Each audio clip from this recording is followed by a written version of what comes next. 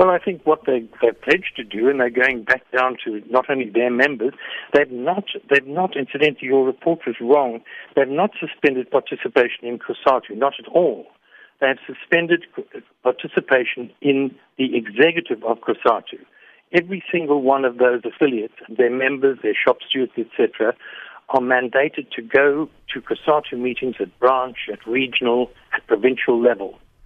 So, and even at national level, I don't think there will be a national meeting, but at all sorts of levels.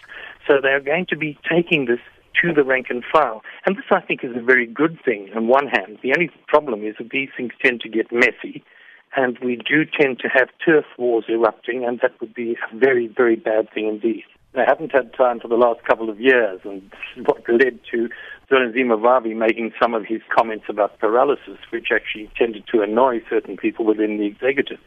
The point, however, is that these divisions have always been there, right from the word go, from 85. One should never forget that Numsa, for example, in 1993 brought to a national congress a resolution that Cosatu should not remain within an alliance with the ANC if the ANC became the government. And they lost, but they stayed within Cosatu because that's the way it should be run.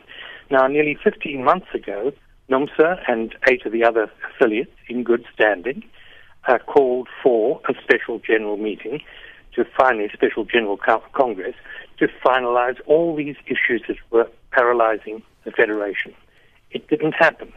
As a result, Numsa then called its own special Congress, at which it produced some resolutions, which is incidentally the Constitution is perfectly entitled to do.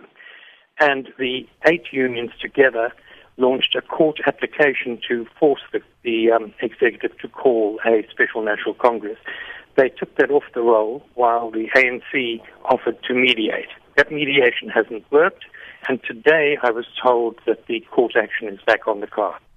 Well, I think the point is they're saying they want Cosatu to get back on track to be a militant pro-worker organization.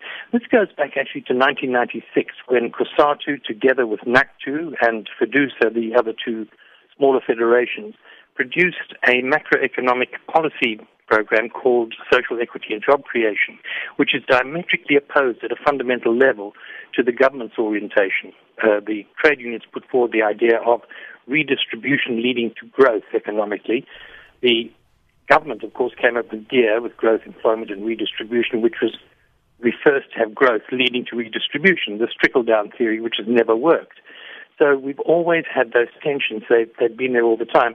That's what they're talking about. They're talking about fighting for the soul of Cosatu. As regards the EFF, no, that's largely media speculation. I've certainly never seen any of the unions who support Numsa or Numsa themselves showing any real interest. What they have said is we wish to facilitate meetings of civil society, political groups of the left, whatever that may mean, so that we can set up a united front, not by Numsa. Numsa would merely be a facilitator, and perhaps a socialist organization in the next socialist conference, which incidentally Cosatu actually took a resolution to that in 1994 to do this, have a socialist conference to talk about a new way forward, out of which may emerge a workers' or labor party.